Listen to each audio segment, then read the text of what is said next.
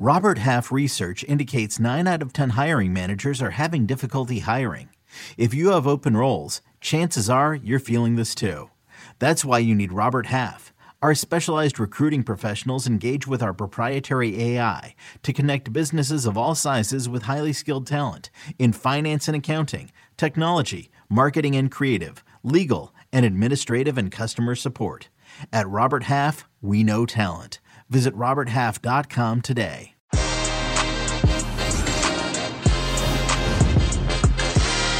What's up, everybody?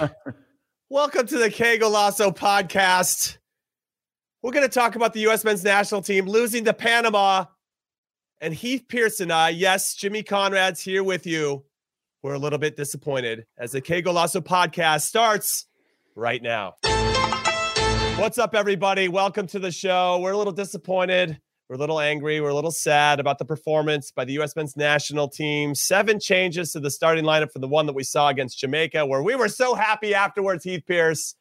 It didn't work out. And again, I think we fell into the category, and I'm speaking about Greg Berhalter here, where we hoped that these changes would bear some fruits. And instead, well, we got some fruit, but they're all lemons, Heath Pierce. And I'm upset about it. How are you feeling, my friend? Great to see you as always. I'm feeling similar. I hope so. I am upset because on one hand, I want to be like, Greg Berhalter, what are you doing? He's a former teammate of ours. I just want to be like, come on, man. Like, I know you well enough to know that you couldn't have believed this was going to work. And then I turn around and I think about the times that I've been a player in those situations that are tough and they're hard. And then you go, I don't know, man. Like, you kind of gotta, I don't know whose fault it is, who's to blame. But when you look at 7 changes, you really do minimize the ability to have cohesion, to be on the same page. Again, I had heard that the players didn't know until late last night. Some of them probably woke up to messages of them being in the starting lineup while you're down there. And again, I know there's moving pieces and I know it's not easy and it's quick turnarounds, but overall, it just seems like a difficult recipe for success. Do you think that, wait. Do you feel like Greg Berhalter had that Jerry Maguire moment where he had some bad Mexican food or whatever? I think Jerry Maguire had like a bad burrito and then wrote that whole thing, and that led to him, coming up with this idea. And I mean, that getting a late night text to know that you're going to start is interesting. I'll just say that. Now, before we take any steps forward, I do want to say, if you're watching live on YouTube, and I can't emphasize this enough, we want to hear from you. So drop your thoughts in the comments, whatever it is, your hottest takes, your silver linings. Hopefully you can find some silver linings, whatever it may be about this U.S. men's national team performance against Panama. If you want to shout out Panama, fair play to them. I thought their tactics were spot on. They were on the front foot for most of the game, and I thought they played pretty well. And they also took CONCACAF shithousery to the next level. They really played that card and wasted time. The ball kids were in on it. Fans were running on the field to delay time. It was all working for them there at the very end. Fair play to them for that. Also, if you're listening to this on podcast form or in podcast form, it's very nice, but you know what's even nicer? You subscribing to this so you can give you the free content over and over and over, the good stuff, as we like to say it, the juice, the goods. So make sure you make that happen. It doesn't take long. Hit that button. Leave a 5-star review. We'd really appreciate that. I want to leave some comments about how handsome me and Heath are, even though you can't see us. You're just listening to us. We won't say no to that either. And then also, of course, dear viewers, again, I just want to reemphasize, hit us up with your comments. We want to talk about it, and we'll bring some up on screen. Our producer, Des, will make sure that we get the very best of the best on screen. What's up, Heath? Hey, Jimmy. I just want to, this just popped into my mind as you were talking about giving credit to Panama. And I just think when I go back to El Salvador, when I go back to Honduras in the first half, when I go back to now Panama, how good those teams are at breaking our press, at getting through our lines, at just making us look disjointed. And then on the flip side of that, just how hard they make it for our national team, the U.S. men's national team, to break through. There were times that I looked at when Panama would press, and sometimes they'd send 5 guys. And Moadou said it on the broadcast. If they could play a little bit quicker, they're actually overcommitting numbers. That if you have enough intelligence or you're thinking fast enough or you're composure, you're kind of composure, and you're tuned in. We know that we have the technical ability and whatnot. We can break this, but it was almost like they called our bluff every time. And again, people talk about, well, the pitch is slow or it's not that nice and it's hard. Yeah, they're playing on the same pitch, dude. Yeah. Okay, but go ahead. But my point was that what I liked about against Jamaica in the second half against Honduras was that willingness to just fight, right? Just and take away actually Jamaica. I'm talking about second half Honduras. Just that willingness to fight, to say, okay, again, You're going to break through one line of pressure. The next guy's going to arrive. And you can see that energy. We didn't see much when the subs came in, but you could see that energy come back a little bit of just that willingness to play just a half step quicker, where the game starts to become a little predictable, in, out the other side. And it's playing at it just, Jimmy, when you played in games where just the quality just gets a little bit higher, because you went from playing MLS to playing with the national team to playing in a World Cup, that it's not a world of difference, but the game just gets a little bit faster and a little bit quicker and a little bit like just less room for error. That if we can get to that point, things will change. But if we stay in this kind of like nervous mode of like, I don't want to make mistakes, I don't want to be the one taking the risk. It just seems like other teams have sort of unlocked themselves to playing freely more than the U.S. does. Sorry. No, you make a great point. No, and I appreciate that. And shout out to Garrett, who says we're very handsome. We appreciate you, Garrett. He also said 0 shots on goal. And I want to use that comment from Garrett also with your point, Heath, and kind of tie them together, because there was one moment in the first half that I saw Yunus Musa pick up the ball. You probably remember this, at midfield. He had a great turn to come out of that pressure that you're talking about, Heath. And then he runs and breaks the lines, breaks that press, the one that Panama are overplaying on because they don't think that we're good enough to play out of it or won't do it enough consistently, and they can break us on it because we are a bit naive or a little bit too casual, right? But in this particular moment, Yunus Musa had a great turn. He ran with the ball 20 yards, broke the lines. We played the ball wide, and we actually had meaningful runs from Zardes. Like, he could actually time his run. Yeah. We were so frantic. I can't even remember a time during the game where we were actually like, boom, boom, boom, a little tiki-taka for 5 passes, especially in our attacking half. I can't recall that ever happening. And if it did, it felt very peripheral, right? It didn't feel like we were really intersecting or cutting out players from Panama. They were always in control of the game. And I think that's what pisses us off the most, is that we never felt like we were in control of the game. We never made them suffer. They were never uncomfortable. Now, in fairness to our strikers, and I'm going to say this here, this starts with our back line. And Heath, I kind of wanted, we didn't even done this before, but in a review, let's go line by line and really evaluate what happened here. Now, I like that. We changed three players in our back line from the Jamaica game. That's too many players for me. I maybe 2, and they could be your outside backs, but it just feels like there's too many players to change. Okay, say you want to agree to that. Then you change out your center defensive mid, the guy that you're used to sitting in front of you to kind of block the passing lanes. And sure, Acosta's done the job. But Mark McKenzie, let me go back to the center backs. Mark McKenzie and Walker Zimmerman have never started together, and they've played 34 minutes together in total. That's not a lot of time to throw them into the pressure cooker of a away game in CONCACAF. It just isn't. And then you throw in a center defensive mid who isn't Tyler Adams. I love Kellyn Acosta. Don't get me wrong. I love his game. But Tyler Adams has been the guy for us. We know he has the energy. We know he has the legs. The guy's the spine of your team. He was the captain. Dude, throw out Tyler Adams again until he can't run anymore. And then we can bring in Kellyn Acosta another time. This isn't about anybody's feelings. World Cup qualifying, we don't care about your feelings. We need the players that are going to go out there and perform and are used to playing with each other. I just thought it was too many changes in the back line. I thought on the right side, Shaq Moore, he did okay in Gold Cup, and he was okay today, but did he make a fundamental difference for us? I don't know if Yedlin would have either. Maybe Des probably wouldn't have either. I don't know. George Bello, for me, 18 years old. I don't want to give him too much grief because he's still very young and you're still learning the position. The goal we gave up against Honduras, he just got caught ball watching. He wasn't alert enough to know that it might be a guy that he needs to slide over and help and cover, right? That comes with experience. So we start him in this game, and he almost got caught early on in the first half. They should have scored, and the guy missed it with his toe. And George Bello's not sliding over. Like, he's allowing somebody to get inside of him. So I see that. Then I see later in the first half, he's got Timothy Weah tracking the runner behind him. So there's no communication between the two. And I just thought that was a really naive choice to throw George Bello out there. But the thing is, we don't have any other options. Right. Serginho Dest was hurt, apparently, or he's got a knock. And Anthony Robinson didn't travel. So that for me was like a hope spot. But anyway, I want to hear your thoughts on the back line. Anybody else wants to chime in on the comments, or let us know later on the podcast as well. Let us know. It is funny. Gooch was saying at the halftime on Paramount Plus, on the halftime show, he was saying change the outside backs, change the fullbacks. And I don't know if he was just saying, because he didn't say what the suggestions were, what the changes are, right? You could put in Yedlin, but there wasn't really a ton of options, right? You would really be going out on a limb to make the changes that you had to here. But here's what my issue is.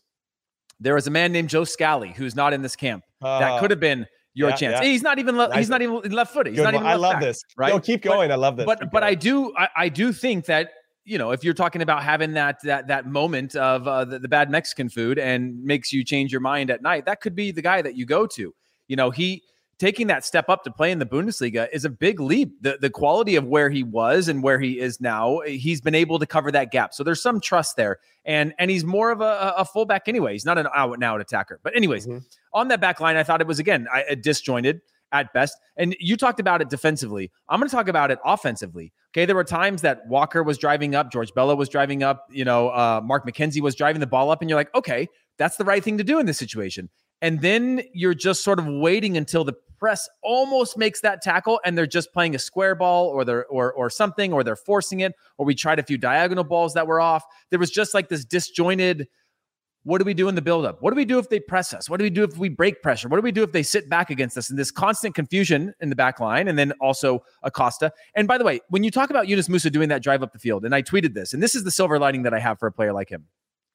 Tried it in the first few minutes to get a little cute, got the ball poked away from him, right? That is usually when we go to these games where we see a number of our players go into a shell and just try to survive, right? They make a few mistakes. They get shook. They're like, oh my gosh, it's hot here. It's humid. It's bouncy. It's like, you start thinking about everything but the game. Yeah. Like there's this elephant that's on my chest right now. I can't breathe, all these things. And it happens. It's happened to me before in those situations where you're like, man, I am not the player that I thought that I was. Look at what I'm doing right now. But then he continued and was just completely unfazed by those moments of mistakes. And his willingness to come back when Kellen Acosta, I don't think, wanted the ball in tough spots, and Sebastian Lletget didn't want the ball in tough spots. It was coming all the way back to be like, give me the ball. I'll take it. I'll turn. I'll be on the half turn. I'll get into these tough spaces. I'll play that square ball that's going to have to break two guys who are trying to bite on my pass. And that to me was like amazing. So then when he came out, I was shocked again when I look at Greg Berhalter choosing to leave in Kellen Acosta, bring in Tyler Adams. I'm like, why would you take Yunus Musa off again? Maybe he needs him in the third game. Maybe he saw something that I didn't. I didn't think that Yunus Musa was at his best, but at least you could see that he wasn't trying to do something. Yeah. He wasn't fazed by the moment. Right. And I thought a number of our players were fazed by the moment. And again, he's young, and I know that you don't want him to whatever. No, but you can't use it. I mean, you can leave George Bello out, who I thought was struggling too, and you leave Yunus Musa on. So that kind of cancels out that young argument, But I do want to get your thoughts on this, Heath, because we got one from Kai and we got one from Nayo. By the way, Natalie Cross was agreeing with you earlier when she said Greg Berhalter. Well, not agreeing with you. She was agreeing with there's too many changes, but she was saying Greg Berhalter got cocky with the 7 changes against. Yeah, it's a good shout. No, and Kai said the same thing. Like these guys are used to playing 3 games in 7 days, especially the ones that play in Europe with the Champions League or Europa League or whatever it is. Why is it all of a sudden this big arduous task that they can't handle it? They can't handle it. I know there's a lot more travel here, and the travel's a little bit farther. But Jimmy, you did it. You would go and play 2 qualifiers, go back to your club team and play in your game. That is a lot of that. There's no that's still a flight somewhere around the world, 2 flights around 2 qualifiers, and then you go back and play. And I think again, I get that we need to rotate. You always rotate based on the game at hand. You might be playing offensively or defensively, but 7 is a whole new team. And you're getting maybe 1 training session, session, right? Like tactically, like how do you again? Go ahead. Sorry. I just want to jump in and say I honestly wish you wouldn't have told me that he texted the players late at night saying they were starting. That just makes me feel like it was more of a roll the dice. Here's who we're going with. Best of luck, boys. We got this. I trust you, kind of thing, without kind of really thinking through what that meant, because 7 changes is a lot. So there's my question to you. Nayo said, and this is a great question, we've had more bad halves in World Cup qualifying than good ones. At what point is coaching the issue? That's a good question, man. I mean, I'll let you go first. Hey, thanks. We're both friends with Greg. Hey, that's the hard Thanks part. Thanks for that tee up, Jimmy. Let me go ahead and answer this. I got Dez right now on the live edit, our producer on the live editing app, ready to chop this thing up and chuck it out into the ethos. But no, I think we are at a risk of over tinkering and over analyzing these games.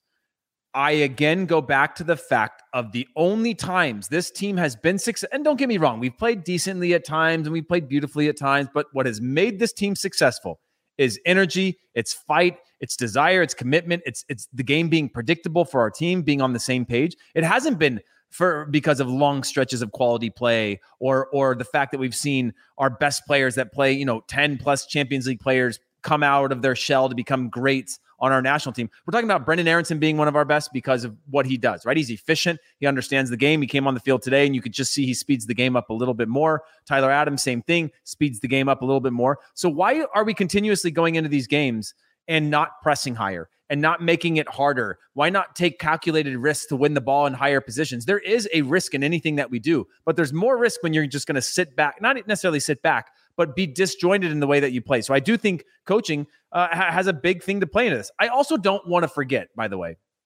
how hard these games actually are. They are hard. I don't remember ever going to any away game, any away qualifier that I played in and coming out of it being satisfied or stimulated or excited about the way I played. Even if we won on the road in an away qualifier, I still went into the locker room being like, am I going to start next game? Because I didn't really do much. Like I kind of just defended well. I like kicked the ball into the stands and I had a few crosses and I completed most of my passes. But like, is this like how I would judge myself as a player? I don't know, but we got the result that we needed. And again, when you go down to that one moment, we talk about set pieces, you talk about individual moments of a game that make you go, okay, fine, it's going to be ugly. We're going to suck today and whatever. We're still going to get something out of this game. And to give up something playing in a zone mark, again, back to that question about coaching, zonal marking away from home where just a simple flick can beat you, I think is poor. It's just poor. And that goes down to the players. Because again, you know what it's like, Jimmy. Set pieces are a mentality. That is extremely personal. You got to make it very, very hard. I think doing that zonally is very hard to be accountable. But yeah, you just triggered me because I put out a tweet as well. And before I get into what my tweet said, make sure you hit that subscribe button after you write a comment, suckers. Okay. And we're going to get to Preston's thoughts here about the subs and some of the selections there and leaving on Acosta and Leggett for 90 minutes. He thought it was a bit curious. And I think Keith and I would both agree with that. But obviously there might be some thoughts about Costa Rica in mind. Keep those questions and comments. Keep those comments coming, though. We want to keep answering as many of your questions as we possibly can. Yeah. Now, with regard to my tweet, I wrote, I rarely use the word hate. It's just so strong, and it's divisive, of course, but it just feels so absolute. And I wrote, I hate zonal marking on set pieces, defending set pieces. I just can't stand it. The fact that you would stand in a line and then not mark anybody. And when you're not marking somebody, that means they get to actually run and jump in time. They have all the momentum and you're standing there. And then you have to jump from a standing position and try to head a ball out. I don't know where the advantage is. Sure, there's safety in numbers, I suppose. And if you put enough guys there, they're not going to have that space to run into. But do you think that's a crutch, though, Jimmy? Do you think that's a crutch? Because I struggle with the same thing. I struggle understanding, and there's a number of games that I've called this year in Major League Soccer where they play, some of the teams play in zonal marking, and they get. I don't mind a mix of both. Like you can have one or two guys zonal, but the rest have to be marking. Yeah. You just have to. But do you think that's because they don't believe better than you? Do you think that's because they don't think that the man marking is good enough? Or do you think that's the system that they think is best? Because I could see it going either way or arguing for either side. Well, but if you think it's what's best, they're going to hold guys offside by not putting anybody on the line. That's the new fashionable thing on defensive set pieces. You don't put anybody on the post. And that way, when the flick comes in, they're going to be offside. Well, if the flick is an own goal off Jossie Zarda's heads, who gives a shit if you got somebody on the post or not? So I just don't like zonal defending. And Taylor Twellman, one of our friends and former teammates, also said, when you have somebody starting off the post, they go attack the ball and head it forward. Jossie Zardes is now zonal defending, and now he tries to get his head on it, and he heads it back towards our goal. There's just so many reasons and so many ways things can go wrong in zonal defending, and that I feel like you could eliminate a few of those if you just had maybe their top three players on set pieces man-marked. To make it as difficult as possible for them to get any type of momentum. And then you have one or two guys, maybe one that's off. We used to have somebody right off the 6. He'd be on the 6-yard box, even with the first post. That guy would be zoning the first, and he'd attack everything in front of him. And then you'd have somebody like even with the goalkeeper in the middle on the 6-yard box, and that's it. Those are your two zonals, and everybody else is man marking. And maybe you have somebody on the near post holding the post, and then everybody else is doing their job. And it becomes very clear that what you have to do to have success. Zonal defending for me is just it's what we saw. What happens? It pisses me off. Yeah, I agree. I think zonal marking. I think there's a place to mix there was a moment in this game, Jimmy, and where there was a free kick from wide against, and the players had their arms stretched out, arm to arm, and they were almost measuring the gap. I'd never seen this before, and maybe it was just a random moment where they all just had sort of airplane wings, arms out, but like they were all putting their arms out to sort of gauge distance between the players as they were pushing more and more players towards the back from the near post. I remember. And Matt Turner was telling the Leggett to come back further to the right, and then he would bump the next guy, and there was like this gap, this spacing thing. And the problem is it just takes one player to drop early, or it takes one player to not drop into the right spot to break that. And again, it's easy for us to criticize that when it doesn't work because, for the same thing, he might be saying, well, we've been doing this forever and nobody's saying anything because it was working. But now because we get scored on, you want to criticize the man marking. Like, go back and we've done it. Perhaps they've done it for 20 games and we haven't noticed, right? I don't actually know that. But I'm just personally not a fan of it at all because, like you said, you against me, you could be the best header in the world. If I get a one-step drop, I'm out jumping you every time. And I'm getting up before you can get up so that even if you do challenge me, I'm up over the top of you and I'm winning that header. I mean, everybody's done it. You go for a header and you feel like you've got it. And if somebody gives you that slight nudge, you've got no more momentum. You can't generate any power because all of a sudden you're trying to head the ball and it's like all neck. You're not using your full body anymore and it just throws you off. I just wanted to say very quickly that I remember the play you're talking about because I had a friend text me going, is this rec soccer? What are these guys doing on defending? I was like, oh my God, I'm not going to respond to this text. I'm upset right now. Now, with regard to what Preston said before, he wanted to talk about the subs and we brought on Aronson, we brought on Tyler Adams. Cool. Great. That's going to hopefully help us improve. But to your point, he took off Musa, and I don't feel like Adams and Acosta play well or as well when they have to share that space together because they kind of do the same things. That could be left for a different conversation. But ultimately, we're at 0-0, and he basically puts in a double pivot. So one of those two guys has to join us and join the attack and or help us transition in a meaningful way. Then he brings on Aronson, who now has to kind of catch up to the speed of the game, and he's trying to do the best he can, but you could tell he wasn't looking. It was hard for him to combine, I thought, in some ways. Yeah. And then when we're down a goal, he brings on DeAndre Yedlin. And I was a little bit perplexed by that as well. Now, Ricardo Pepi came on as well. And there was one other player that I'm forgetting at the moment that came on as well. Oh, Roldan came on. But the Yedlin one was a bit interesting because I didn't think Shaq Moore was hurting us in a way. But Yedlin did come on as a sub against Honduras and ultimately dropped in a dime for Pepi to score. So maybe there was some of that impetus. There was that kind of thought behind it. What did you think about the subs? And this goes for everybody listening and watching as well. Yeah, it's weird for me because two poor performances if I go with Honduras and I go with this game, and we're doing halftime subs, right? And I think halftime subs make a statement. That's a statement to the player who's been subbed out that I'm not even giving you the extra 50. The maybe 2 or 3 times that I was subbed out at halftime in my career were defining moments between me and the relationship with the coach because he's making a statement. He's telling you, I'm not even giving you a chance to come into the locker room at halftime. And I'm going to talk to you and say, hey, you better figure it out. Because you know how many times that in your career you have that where somebody's like, hey, I'm going to light a fire under you. You got 15 minutes to figure it out, or I'm going to sub you out and you're going to be done. To go on halftime and make those changes is basically an admission of getting it wrong. Right? It's not even being like, okay, maybe we can settle down and change some tactics and figure it out. It's like saying, okay, I got this wrong. And that's where I'm kind of seeing this with Greg, where he's doing these halftime changes. And again, I wanted Yunus Musa to stay on the field. Yeah, I agree with you. Like I actually thought Leggett, and there's another thought that Preston said. I want to throw it out there just so you can finish your thought. But he left Acosta and Leggett out there for 90 minutes when I thought Leggett wasn't being that impactful. He's going to do the work, of course. The guys, I have nothing but respect for how hard this guy works and to have even put himself in this position to be somebody we can rely on as a national team. But at that point, I don't think he was helping us move the game along, and he wasn't helping us transition in a way that was helpful. So you keep Musa on, who, to our points before, was trying to actually look for those types of link-up plays and trying to make something happen. And maybe bring on, at this point, I'm actually looking for somebody that can settle the game down a little bit. A Busio, a De La Torre, another guy that can help us do that maybe can find that ball in the half spaces, as you mentioned before.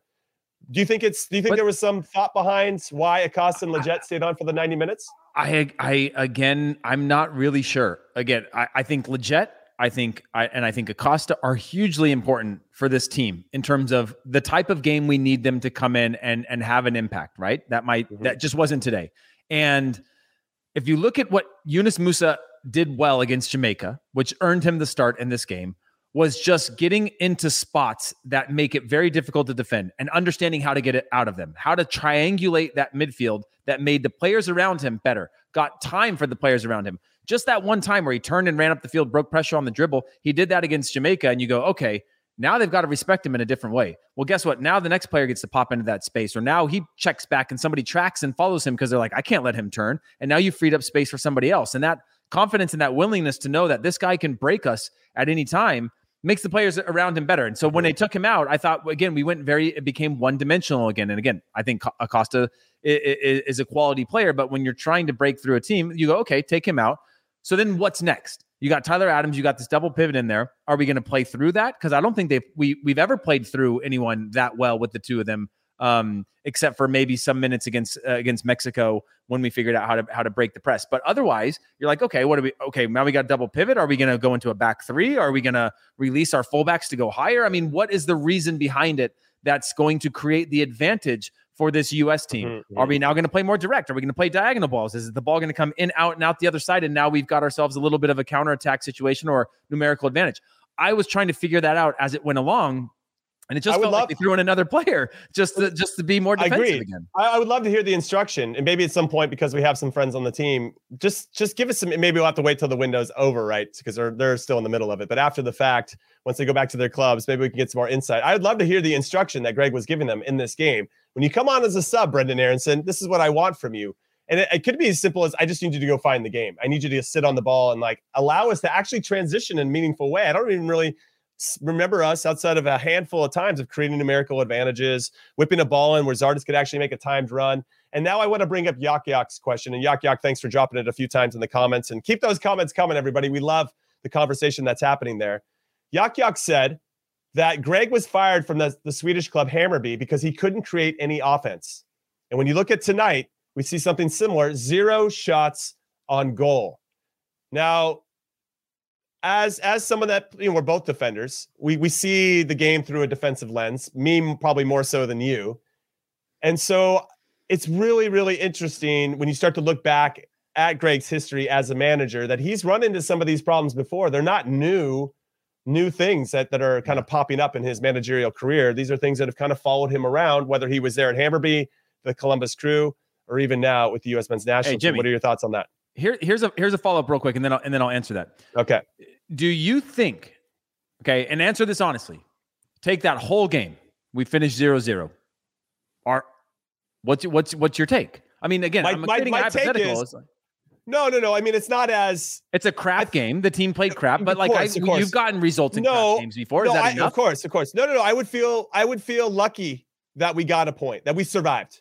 And we would be talking about what this team does so well is that even when, this is the narrative, when they don't play well, they still get results. And today they didn't play well and they finally got caught. Now, you had mentioned something on HQ that over the last 5 or 6 games, and there's a fun stat now, we haven't scored in the last 8 first halves. That's a crazy stat to me. That's a trend. That isn't just some one-off game. That's 8 straight games we haven't scored in the first half. That's something that needs to be addressed and looked at and thought about. And it kind of speaks to what Yak-Yak was saying about us not being able to create offensive opportunities consistently. With the narrative for sure would be that we know how to survive. We got this, we got this backbone and all this stuff. We gave up a goal on a set piece, but we didn't play well. So if we did get the 0-0 draw, I'd feel grateful and thankful that Panama didn't make most of their opportunities. But I would still be leaning in hard on the fact that we didn't make them suffer. They were never uncomfortable. And that pisses me off. We never put them, it's crazy to me that because more often than not, even if you have the worst teams of all time, I'm talking FC Sheriff versus Real Madrid in the Champions League. Now, I'll do respect that Sheriff. They're on top of their group right now. But let's just say Sheriff against Real Madrid. Even Sheriff is going to have maybe a 10-minute window where they're going to kind of have control of the game because Real Madrid's tired or things aren't working out or whatever. It's just what happens in the sport. Play 90 minutes. The other team, no matter how poor they are for the most part, are going to have a little bit of the game. We didn't have any of the game, dude. I don't remember us having any of the game. And that's what makes me the most pissed. And I think I'd still be talking about that, whether we got the 0-0 or lost 1-0. And I will say this against Jamaica. And by the way, Des, there was a comment up recently. I think it was about Ricardo Pepi that you just put up about needing to be our savior to get it right at the end of games. I don't remember what the exact comment was. So if you want to throw that up again, we'll address it. But Greg Berhalter plays Greg Berhalter ball, right? I do think, to his credit, when he was in Columbus, a very attractive style of play, knew how to build up in the game, had the quality players, a personnel-based system. You can't just decide you're going to play it, right? We've seen coaches in the past that just go, you know what, I'm going to play this way because this is the right way to play football. This is the right way to play soccer. And you're like, yeah, but like, you know, you have a bunch of guys that got two left feet. And so what do you want us to do in this situation? I will say that Greg Berhalter has evolved in his style of play. And now I think we're seeing that we're kind of caught between, which is, what's the identity of the team? The upside of Greg Berhalter playing just Greg ball every single game from the very beginning, now 40 games in, is you would have an identity, right? You would have an identity that you could go back to fundamentally. Okay, first 15 minutes, we high press. After that, we drop our lines to the top of the circle, okay? If they break our pressure, we fall into this line. This is our line of confrontation. This is how we defend. When we win the ball, this is where the spaces are when we're playing against a 4-back or a 3-back, or when somebody crowds the midfield in a diamond or whatever, 1 striker, 2 striker. You learn all those things during the game so you have an identity on and situational awareness to know what, when the game's giving you something, how to get out of that. The problem is I think we've shifted away. I think Greg has evolved knowing that he's got this much energy and speed. I think that we're a good team and in a lot of other ways. And now we're trying to piece all of this together. And not only do we not have a best 11, we don't have a best 18. We don't have a best 21. And so we're just it's almost like we are our own worst enemy in terms of player development. Jimmy, most of the time in ours, like in our generation, you kind of knew who were the 16, 17. The rest were like scrapping for anything. You knew that you were going to use Brian Ching down in Costa Rica to fight for everything. Like there wasn't a whole lot of other options, right? Like that's the way it was. And now you've got all these different options, and you don't have just like a player that's better than the other player. You have a completely different type of player that can be a striker. You have a completely different type of player in Yunus Musa than you have in Sebastian Lletget. You have a completely different type of player in Kellen Acosta than you do others in your midfield. And so you have all of these wide ranging styles of play, and you're trying to kind of hodgepodge them all into a system. And I don't think we figured that out. But I do want to say I give credit to Greg for trying that. But I think fans are starting to say, hey, you're getting it wrong more than you get it right. Let's figure it out.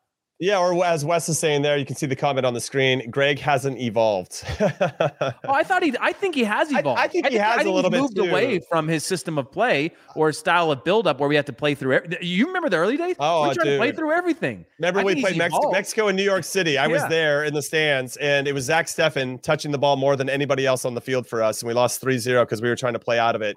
And he's like, we got to try it. This is the time. I'm like, what do you? No, we try this stuff when they're U15 national team, and then as they develop in that system, then you make sure it comes into the full team. You don't try this stuff with the full national team. Like, are you insane? So yeah, I do think he's evolved in some ways, and now you're talking about a possession-based guy that loves triangles and rondos. I'm sure he's a lot of rondos in his life. Yeah. But now he's talking about verticality, and I know it's not straight like route one verticality, but there's some element of that I don't think I would have thought he would ever come out of his mouth, 5-6 years ago. So, well, the problem with the evolution is that you fall into these gaps where you're kind of stuck between the old and the new, and you haven't got into a rhythm. And that's the problem with a national team in general, is that you don't get enough time to evolve it, right? Greg Berhalter plays the same system at Columbus Crew the entire time that he's there, and you tinker and it changes and evolves. I don't want to disrespect that and say he did the same thing over and over, but it's still rooted in something. And I think the national team is now on this journey and growth of like, oh, wow, I think we have some different types of players now. Maybe we can try something different. And we're caught in between that. That doesn't take away. Take Greg Berhalter aside. You still put 11 players on the field against 11 players from Panama. And our players, I think, are of higher quality and better. And they got outplayed. They got outfought. They got outworked in the same way that we did against at times against El Salvador, against Honduras. And that comes down to fight, a mentality. And that needs to be very clear. And again, I said this many times, Jimmy, and I know I'm going off on these tangents, but if I'm Greg Berhalter, the only video I am showing my team, especially when we're playing away, is what won us the tournaments this summer.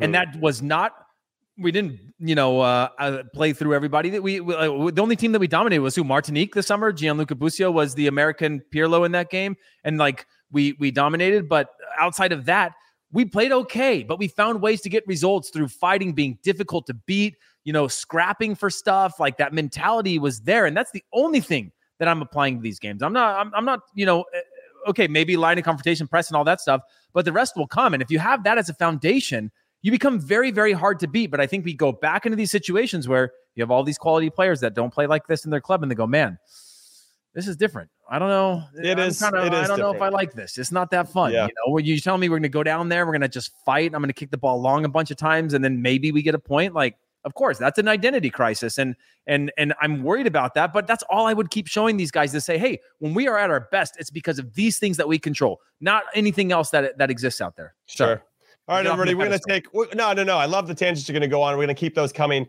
right after this short break, so do not go anywhere. Mother's Day is around the corner. Find the perfect gift for the mom in your life with a stunning piece of jewelry from Blue Nile. From timeless pearls to dazzling gemstones, Blue Nile has something she'll adore. Need it fast? Most items can ship overnight. Plus, enjoy guaranteed free shipping and returns. Don't miss our special Mother's Day deals. Save big on the season's most beautiful trends. For a limited time, get up to 50% off by going to BlueNile.com. That's BlueNile.com. Another day is here, and you're ready for it. What to wear? Check. Breakfast, lunch, and dinner? Check. Planning for what's next and how to save for it? That's where Bank of America can help. For your financial to-dos, Bank of America has experts ready to help get you closer to your goals. Get started at one of our local financial centers or 24/7 in our mobile banking app. Find a location near you at bankofamerica.com/talktous. What would you like the power to do? Mobile banking requires downloading the app and is only available for select devices. Message and data rates may apply. Bank of America N.A., member FDIC. All right, everybody, welcome back to the Que Golazo podcast. I'm Jimmy Conrad, your favorite former U.S. men's national team player, alongside your second favorite former U.S. men's national team player, Heath Pierce. Maybe if he was hosting, I might be third now, Jimmy, with some of my takes tonight. I'm falling. Well, I don't know. Falling down. Some people. I might be going up, moving up. We might be down the list. Ricardo Pepi, I think, still maybe number one in everybody's hearts at the moment. And we got a question from Maximus Prime, who did want to know who our best 11 is for the U.S. And I did want to bring that up because I do think for all the Greg haters out there still has to be an element of understanding that we didn't have a lot of players to select from. From this particular game. Weston McKennie wasn't there. Pulisic, Reyna. There's Anthony Robinson. So we're all of a sudden feel really thin on the left side. Dest, I think, was nursing an injury from, we're missing out on John Anthony Brooks didn't even come. Tim Ream didn't come. We're missing some pieces here. That said, I still don't think he got the lineup right, given what he did have at his disposal. But yeah, it's really interesting with regard to the current situation. So before we actually get to the best 11, being able to choose everybody, I guess, from a healthy squad, if you want to go there. But I did want to say, why didn't Matthew Hoppe play this game? And what are your thoughts on potentially Chris Richards not getting to start in this one? Was it just because Walker Zimmerman played so well and McKenzie deserved a look after his performance against Honduras in the first qualifying window? Because I want to see Chris Richards play. And if you're going to roll out all those changes, why not roll out everybody, But I was actually kind of curious about Richards and then Matthew Hoppe. Any chiming in on that? Yeah, and by the way, for anybody who's just tuning in, make sure you throw those comments in. And if you haven't already, you're just wandering upon this page, make sure you subscribe. We talk about all things all the time. Jimmy and I taking over right now the pod for this CONCACAF qualifying. But look, I think Matthew Hoppe is one that's confusing to me because he seems to not care who he's playing against.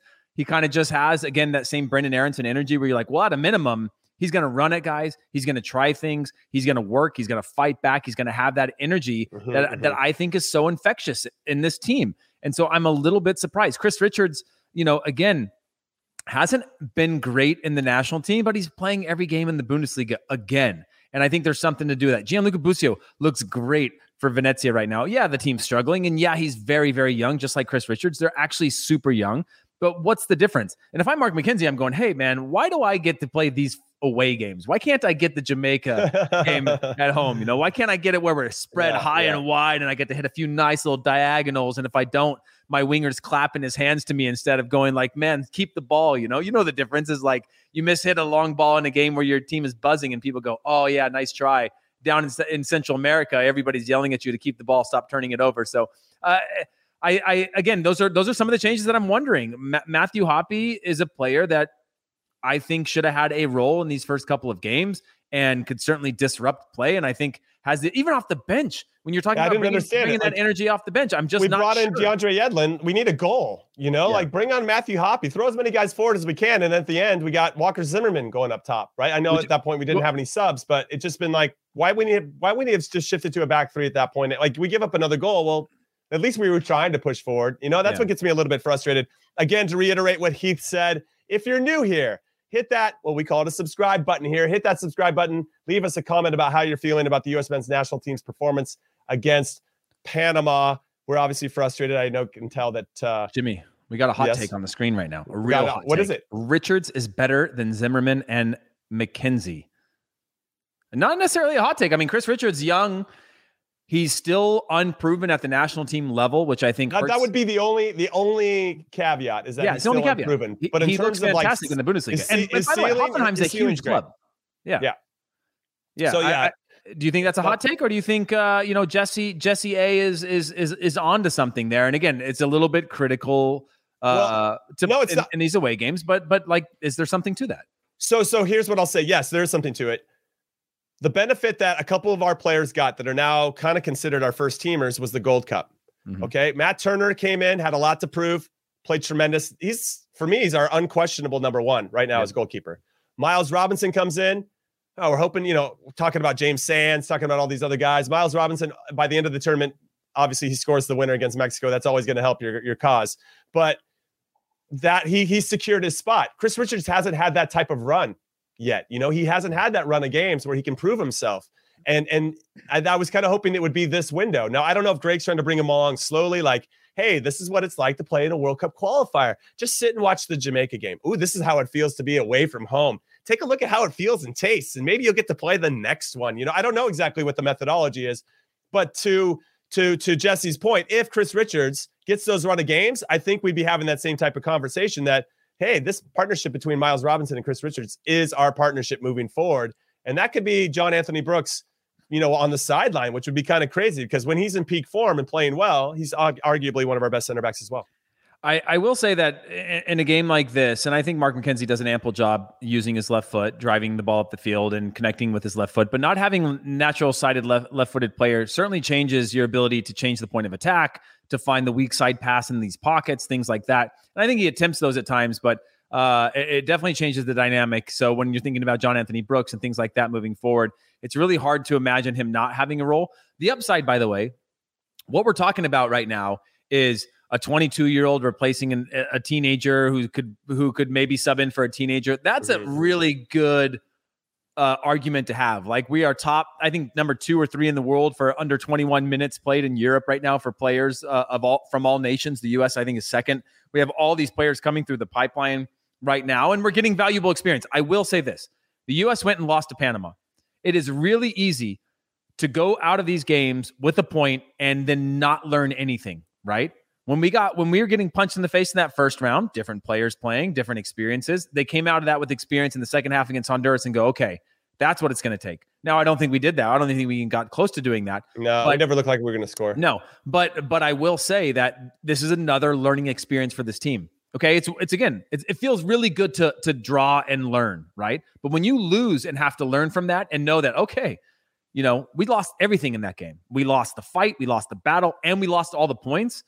And the whole world is now looking at us to now have to bounce back with a little bit of pressure. I think you continue to learn in these situations. Fortunately, we're not in a bad place in the table. We're playing this next game at home against Costa Rica, who I think we're much better than, though I think Costa Rica is now going to have a different confidence. And so it is a learning experience. I don't want it to be all doom and gloom with this team. It was certainly a poor performance, an unacceptable performance. But as Aaron Hall is saying right now, Scally is better than Bello, Yedlin, Moore, et cetera, et cetera, et cetera. And again, another versatile player who can play fullback on either side. All right, I'm going to ramp up and just answer the question from before with Maximus Prime. I don't know what his name was, actually. Maximus, I don't know. Maximus something. So I'm going to go Turner in goal right now. I will say Anthony Robinson, left back, 4-3-3. Anthony Robinson, John Anthony Brooks. If everybody's healthy and fit and ready to go, Miles Robinson next to him, Serginho Dest on the right. Tyler Adams holding in right in front of them. Weston McKennie, Yunus Musa. I like that 3 a lot. I love that. Oh my gosh. When you say that midfield, I get so excited. Say it one more time. Say that 3 one more time. Yeah. Tyler Adams holding, and then right in front of him, Weston McKennie and Yunus Musa. I love that. I love that midfield. Great. Inject it straight into my veins. I tweeted that out not too long ago. And then I think you have Pulisic on one side. Ricardo Pepi, I think it's the guy, man. I really do, until proven otherwise. You could obviously maybe flip-flop. You have a Hoppy. You could have a Daryl Dike, a Josh Sargent. Jordan. I mean, it's kind of cool that we can maybe pick and choose who we want up there, but I think Ricardo Pepi is the hot guy. And the fact that he didn't start when he's this red hot gets me a little frustrated too. But just to finish out this lineup, right now, I kind of have Brendan Aronson over Gio Reyna. And even though Gio Reyna, nobody should be guaranteed a starting spot with the national team, right? Mm-hmm. Whether your dad played in 4 World Cups or not. And even though he's a terrific player and plays for Dortmund, I just think that Brendan Aronson does a little bit more to drive the game. So I kind of put him there. And then obviously we have some tremendous super subs coming off the bench, which include Gio and Timothy Weah and all the forwards that I mentioned. And then even in the back line, you can kind of pick and choose based on how players are performing. But that would be my starting 11 right now. Here's the only thing that I would give the chance, and I'm going to go with that same lineup, except I'm going to go Gio Reyna over Brendan Aronson on this one, purely because sub? No, as my starter. Gio Reyna is going to be my starter. Yeah. But Brendan Aronson is super sub for sure. Got it. At the moment. Now, I do think that you have the ability with Weston McKennie, Yunus Musa, that you can pull in a Gio Reyna to play in that 10 spot underneath, which I don't think he's been great at. But we also haven't had a Ricardo Pepi to play with.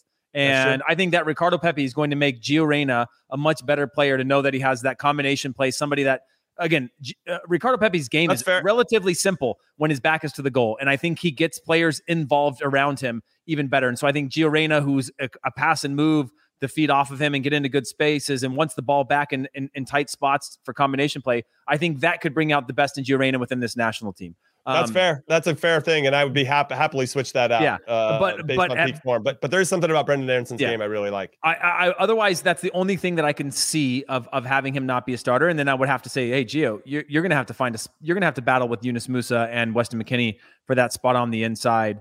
Otherwise, I just don't see. And again, Brendan Aronson isn't going to be as effective as he is now, and I think his energy is a huge value to this team beyond just what he does with the ball when he has the ball. I think it's something that this team needs to set the standard of moving forward. And I think when he has that, whether he's on or off, he just makes the game better and faster and more predictable. And I think that's hard to erase. But I'm just giving Gio this thought of like, hey, what if Pepi was the U.S. national team's Holland, even though it's all right. We got a good question again from Nayo, who's just bombing in the good questions. We appreciate you. Keep those comments coming in the section. Hit subscribe while you're hanging out there. You can hit return and then go slide over to the subscribe. And if you want to turn on your notifications, we're going to be getting after this all through World Cup qualifying. And of course, the Que Golazo Pod, bringing you all the good stuff. We have a ton of interviews with all the players on the team, and not only the U.S. men's national team, but all the good stuff from around Europe and South America as well. I think you'd really enjoy it. So hit that subscribe button so you don't miss anything. Niall says, is the fact that we played this badly and remained second in the standings not proof of how easy and forgiving CONCACAF is instead of how difficult it is? I don't know. It's kind of looking at two sides of the same coin kind of thing. I don't know. Yeah. What's the phrase? Yeah. Two sides of the same coin, right? I mean, I don't know. I mean, when I look at some of the groups over in Europe, or if you go look at CONMEBOL down in South America, you find a lot of similarities that, it should be easier for some teams on paper, but then when you actually have to play the games, you realize it's a lot more difficult than that. So let's take a look at the standings as they are. Mexico getting the results in this one, putting them on top of the table. Have yet to lose throughout this competition. We're on 8. Panama's on 8. Canada with a surprising draw. I actually thought that Jamaica were going to not necessarily lay down, but they just have not been playing to the best of their abilities. But it's a big draw for Jamaica. Canada's got to feel like they missed out on some points on 7. Costa Rica with a big win, coming back from 1-0 down to El Salvador to win 2-1. That's going to give them some momentum going into this one. And I want to get into some hypotheticals here with you and everybody else that's watching and listening, Heath. El Salvador, we like Hugo Perez, former U.S. men's national team player, coached a lot here in the youth side of things for the States. It went down and took over the national team job. Has done excellent there. A little unfortunate not to have a little bit more to show for it. Then you had Honduras and then Jamaica at the very bottom. Let's play hypotheticals, though. Mm-hmm. Say we don't win this game against Costa Rica, even if it's a draw.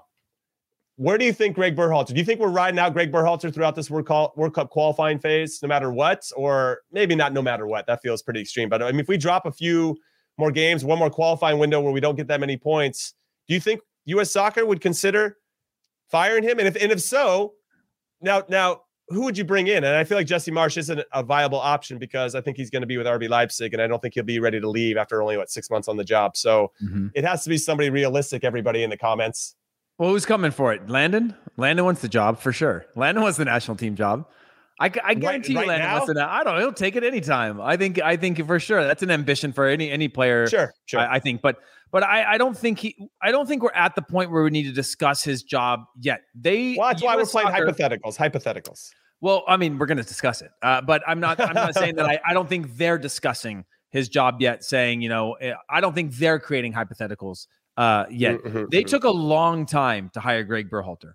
If you remember, there was an interim for like a year and a half before they hired that job. And it was all this argument of like, man, we've had all this time. You could have been getting this group together. You could have been building the next generation. Imagine if all these guys had 10 more games to them and blah, blah, blah, blah, blah, of cohesion.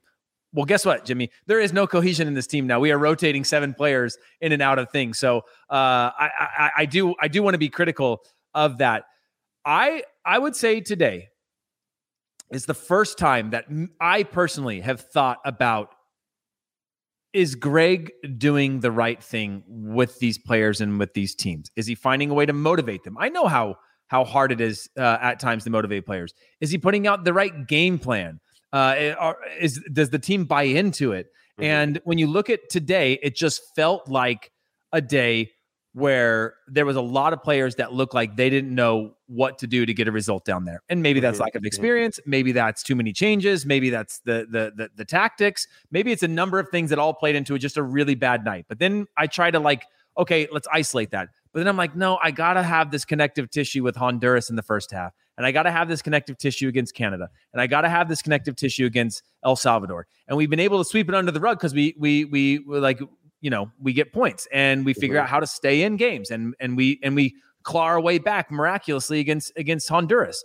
But now when I look at it, I go, okay, maybe there's something more to it. I hope there's not. I hope we put together a fantastic result, which I think we should at home. I don't think we've had a string of games at home yet to really, really rally around. I think Jamaica was the first point and we go, okay, that's how we can play at home. So I want to see that against Costa Rica. I want to see a dominant performance against Costa Rica. But yeah, I think if we don't win this one, I think we're still in the thick of it all. And you get another 3 games. And I still like our chances against anybody else in the top 3. But we're now you've got Costa Rica that's in the mix. You've got El Salvador that has some belief. And like the worst thing that can happen is all these teams think that they have a chance because on any given day, we've obviously shown that we can play poorly, especially away from home. And even at home against Canada. And so I'm worried about what that means for the belief in Greg Berhalter if he can't get 3 points. But like I said, I think it was on HQ. This went from being this Costa Rica game went from being a must win to being, oh my gosh, we have to win. You know, a must win because it's home game and you're supposed to win your home games, to being like, oh man, we've messed up and now we have to fix it. And that's not a great position, though I do think we have the quality to do so. Okay, so getting some great comments about who should be the coach. Angel, want to give a shout out to Angel. He says, Jimmy in. Sign me up, sucker. Heath will be my assistant. Let's roll, babe. We can even co-head coach. I don't even mind. I'm more of like a second assistant. Like I like to get out on the pitch, set up the cones, you know what I mean? Get ready for the 5v2, maybe jump in the 5v2 while the first assistant and the head coach are warming up the group over there on the side that are going to play that day. Maybe sling a few shots at the goalkeepers, that sort of thing. That's more of my role. I actually think you'd be amazing at it since I know you as well as I do. And then we had a shout from Hillian who said that Hugo Perez would be a great national team coach for us. Mm-hmm. And I agree with him, but that'd be crazy to have him leave El Salvador in the middle of qualifying and go to the U.S. So that's crazy, but I'm here for it. And then we said Matt that said Oscar Pereja would be a good shout. I think it'd just be interesting. Somebody's like, well, if you had another coach, what could they do to it's just so hard to know these hypotheticals, even though I like to play and swim in those waters. We don't know what Oscar Pereja could do with this team. We don't know what Hugo Perez could do with this team. It could be worse. That is one of the options. It could be worse. And I think Greg has done a great job building culture. I think he's done a great job of identifying talent and building a very deep pool. But then that next step is, how can he get the most out of these guys? And we've seen it at times. But to a comment that was made earlier, there are times where we struggle going forward where we don't necessarily have the solutions that we need to have. And maybe there's not a lot of in-game tactics that are happening that can help unlock some of the pressure because the players, because as you know, right, you go into the game, if you're playing for 30 minutes away from home and it sucks and it's hot and it's bumpy and you don't have the ball, your frustration goes from 0 to 100 so quickly because you're like, God damn it, why can't we just get everybody in a good shape and make plays? And it's so hard to regain that. And the other team are savvy. They know exactly what they're doing and they know they have an advantage, both physically and mentally and tactically. And it's really hard to get that back. That's why I thought halftime at 0-0 was so important in this game and that we couldn't regain it. Even with a couple subs, we still couldn't find that way. I was surprised he didn't actually start Pepe the second half as well, just to kind of get him into that rhythm right away. Instead, he waited. I thought he waited a little bit too long for Pepe, but I don't know. What are your thoughts? I do want to say this before everybody thinks that Jimmy and I are driving 120 miles an hour with our seatbelts off, ready to drive off a bridge. We're not. We're just creating hypotheticals here. Yes, I do want to say this though. This team will qualify for the World Cup. Okay, I'm not worried about that. This team, 75% of it will be the DNA and makeup of the 2026 team. And the reason I say that is because what Greg Berhalter is dealing with is a lot of young players. And we don't have, we saw that we are lacking in the last qualifying cycle who the leaders are. And leaders aren't always by age. And we're starting to see some of them emerge in terms of being reliable, being consistent, being a good like leader by voice or by tone or by example with the team. We're seeing the team go through the throes of the controversies of Weston McKennie. We're seeing Tyler Adams' role emerge. Tyler Adams has, I think I saw today was like 17 caps. Can you believe that he has 17 caps? That's it. I know. It feels like he's been there for there. He's going to be our captain moving forward. And so when I look at this team, I again look, our most capped players were Paul Arriola, Giassi Zardes. I think Sebastian Lletget is up there. But when I look at DeAndre Yedlin, obviously, but outside of that, you're talking about guys in single digits, maybe early double digits in caps across the board, our best players. You know, we're talking about Ricardo Pepi on match 3. I guess, of his national team run right now. We're talking about, you know, and I guess Kellen Acosta's in the 40s as well. But outside of that, these are young players. And I think this is what you have to go through. You have to go through some of these tough times as players. You wish that they weren't at the detriment to us as fans as result that come with the lack of results. But that is the upside that's going to come out of all this, is the cohesion that's being built, the unity that's being built out of these hardships and these hard times, both good times and bad, that will lead this team forward. Not just now, but we're talking about young players. We're not just talking about our best guys in the prime of their careers getting us to a World Cup, and then we cross our fingers, hope we don't get in the group of death, which we will, and then try to get results. We're talking about building a foundation for the future. And then when you look at the pipeline of, you know, not Brendan Aronson, I'm talking about Paxton Aronson, 18 years old, and what he's going to be, and the next generation of players that are going to fight for these spots. That's what makes me excited, even on a tough night like tonight. Yeah, I agree with you. And I heard a lot about our 2005 class. So our U17s right now are absolutely sick. And those guys are going to be around the same age as the Yunus Musas and the George Bellows now. So when you start to add in that level of talent with what these guys theoretically getting into their prime, the future is incredibly bright. And we've been saying that for a long time. It's just a matter of time. We're actually here now. And now we just need to take that one extra step. Now, our schedule is a little interesting. Obviously, we got Costa Rica coming up. The next window in November is only 2 games. So it kind of gets back into the normalcy of what a normal qualifier used to look like when me and Heath were still playing. We got Mexico at home and away to Jamaica. And that one, obviously, two tricky ties there. So it's going to be interesting times for the U.S. And Moloko wanted to say that there are some players like Zardes, Lletget, Arriola, and Acosta who will be long gone by 2026. Yeah, 4 of 26. That's 4. You got 20 other players. You got 30 other players right now that are knocking on the door that are like 21, 22 years old. Those guys, no problem. Like, you know, that's part of it. That's part of the evolution of it, right? When you have younger players that are better, they push out the older guys, and that's just how it works. And it sucks when you become one of the older guys that gets pushed out, but that's how it works. I'm almost at 10 years since my last cap. I think it was 2012 in Panama, by the way. My last cap, I think, was away in Panama. I just realized that right now. No way. And it was I think it was 2012. The last one. We're going on a decade ago. Yeah, who's counting? You know, nobody's counting. You know, we let it go. We let it go like within a week of the last one. We're fine. So let's just talk really quick and pivot just to some of the other results. Anything that surprised you? Jamaica getting a 0-0 result against Canada. Costa Rica coming back against El Salvador, going down 1-0, and then needing a Brian Ruiz goal. I think that guy's older than us, actually. He scored in the 52nd minute, and then they got a pen in the 58th minute to win that one 2-1. So that's Celso Borges got the 6 minutes later. So they scored 2 goals in 6 minutes. I was hoping the U.S. would pull out some of that magic as well. They couldn't make it happen after going down. And then you have the other result is Mexico beating Honduras 3-0. Pretty comprehensive performance. A performance they needed, frankly, because there's a lot of people asking for Tata Martino's head. Now, I do want to say that it was only 1-0. And then Maynor Figueroa got a red card in the 49th minute. And then Funes Mori scored. He needed to score. 76th minute, and then Chucky Lozano scored in the 86th minute to really ice it for him. They needed that type of performance. What scares me about Mexico, just to pivot to them very quickly, is I still don't think we've seen them play their best. And they're on top of the table with 11 points. And if they can figure that out, they're going to run away with this qualifying window, and it's going to be everybody else chasing for that second and third spot. Yeah, I will say they've had now 3 of their 5 games at home, right? So I would love for the U.S. to get that 3rd game and be able to jump to similar points. But you're right. They're finding a way to get a little bit more out of performances that have been a little stop-start. I think it was pretty comprehensive against Honduras. There were chances that I think could have come back to haunt them at times. They were just knocking on the door. They only gave up one shot on goal, though. They only gave up one shot on goal. Yeah, they only gave up one shot, and they were just when Chucky Lozano is back on the field now, and Jimenez is back on the field now, and now they've got what's his name? I'm blanking his name, and he's actually Tecatito.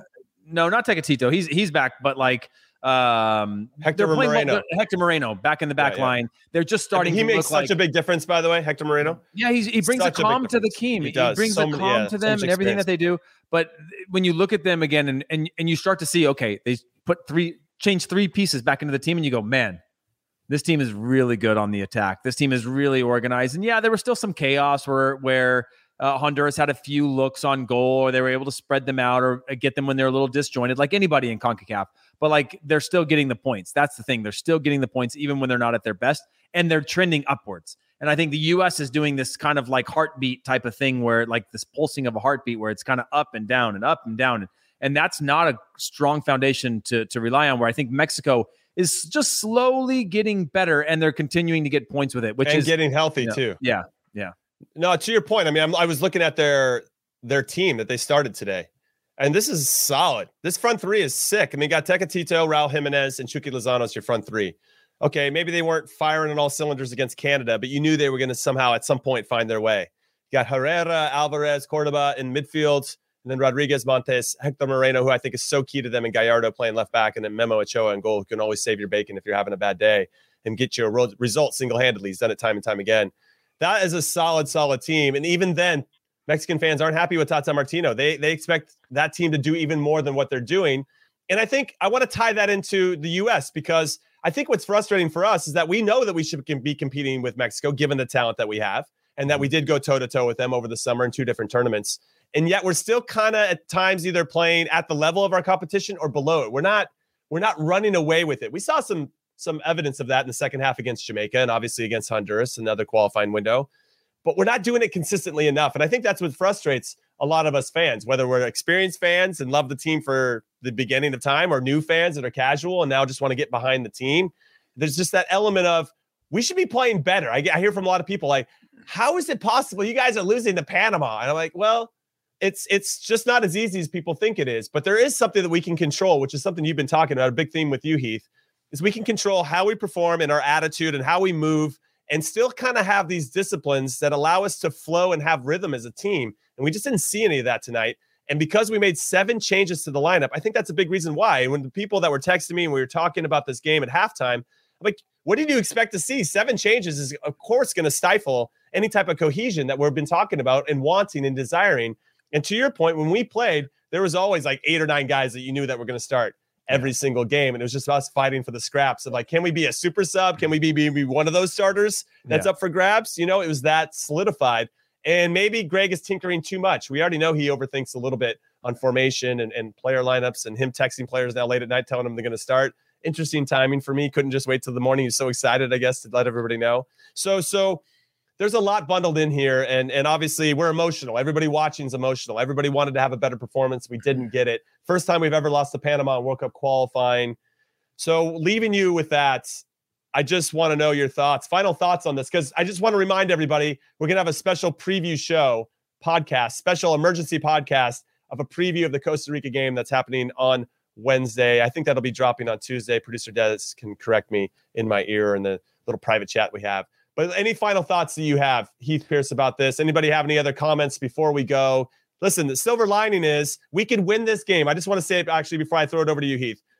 The silver lining for me is we could beat Costa Rica and have 6 points in this window, which is 1 more point than we had in the first window when we didn't lose any games. So let's who does Mexico? What are those last games? Just so I have I'm trying to think through what that last round of games of who plays who for us. Yeah, so we play Costa Rica at home. Yes, and then who does Mexico play? Do we know? Oh, this upcoming up. Yeah, this upcoming they play away to El Salvador. Okay, away to El Salvador. Canada hosts Panama. Okay. Honduras hosts Jamaica. Yeah, so this is we host Costa Rica. Yeah, so this is the Honduras. I mean, Canada Panama game is fantastic for us. So you win that, and you can start to see a little bit where you can start to build a little bit of a gap. We need them to draw. I think. Yeah. I see Mexico winning against El Salvador. I think that could humble El Salvador a little bit. Again, El Salvador. I don't want to write them off because Mexico didn't win out in their first games, right? I think they were 7 points after the first 3 games, but yeah, overall, the U.S. Should be able to win this game against Costa Rica. I don't. And if they play the way that they played against Jamaica, which is good, not great, I think that beats Costa Rica. I think it was enough of a complete performance where no problem. At no point did Jamaica look like they were in it. They had a few half chances, but they weren't the sharpest. It wasn't the most beautiful I've seen the U.S. play, but they played in a way that was disciplined. It was energetic. It sort of dictated the flow of the game from start to finish, where Jamaica never really found their feet. Jamaica, obviously, I think a very different type of squad than Costa Rica. Costa Rica having a ton of experience to be able to get into these games. Save this for the preview pod, man. You're getting into the good stuff. Oh yeah, that's right. Okay, I'm jumping away from that, but I do think that the silver lining from all of this will be the fact that we got more experience from these players. We talk about 7 players changing. When I look at those 7 players, Jimmy, George Bello, Shaq Moore, we're talking about Mark McKenzie and Walker Zimmerman playing together for the first time.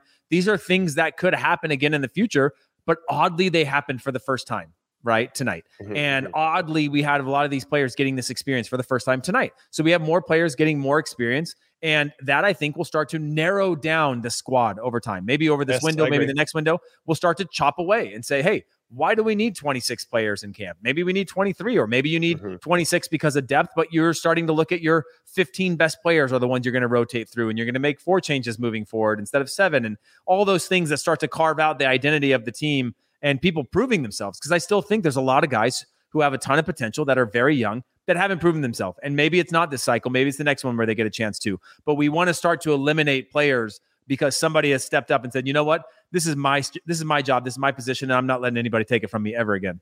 No, I love that. And I also want to say that I'm a little nervous already for Wednesday's game against Costa Rica, because it went from, as Heath correctly said earlier, it went from a game where it was must win to about 3 levels higher than that now after this loss to Panama, where it is absolute must win. And maybe Greg Berhalter and the players like to play under this type of pressure. They seem to be masochists in some ways with some of the formations and decisions that the coaching staff in particular are making. But I'm excited to preview it. So make sure you come back and join us for that. It'll be available for you on this very channel on Tuesday and on podcast, whatever podcast platform that you like to listen to your podcast. Make sure you subscribe both here on YouTube. Please make that happen, and make sure you're doing it on the podcast platforms as well. We really appreciate your support. It allows us to give you more and more free content, because that's what we want. We're going to make this as free as possible for everybody. So do us a solid and hit that subscribe button. Leave us a 5-star review if you're up for that as well. And then, of course, we're going to do the same thing on Wednesday after the game that we're doing right now. We're going to sit here and hopefully we're celebrating. I got some champagne over here. I'm going to break it out if we can do the business and actually play in a way that's like we get a solid three points, and we just play a way that I think it satisfies, just like we did against Jamaica. Just do that again like we did play against Jamaica, and I'll be definitely very happy. And then if you want to follow us on the internets, on the Twitters, go to Golasso Pod, at QUE Golasso Pod. Make sure you subscribe, as we said before, on YouTube and all the podcast platforms. I'm Jimmy Conrad, maybe your 9th favorite, former U.S. men's national team player, alongside, I don't know where Heath fits on the list, but we appreciate your support. Thank you so much, Heath. Thank you, everybody, for listening and watching, and we will see you next time. Later.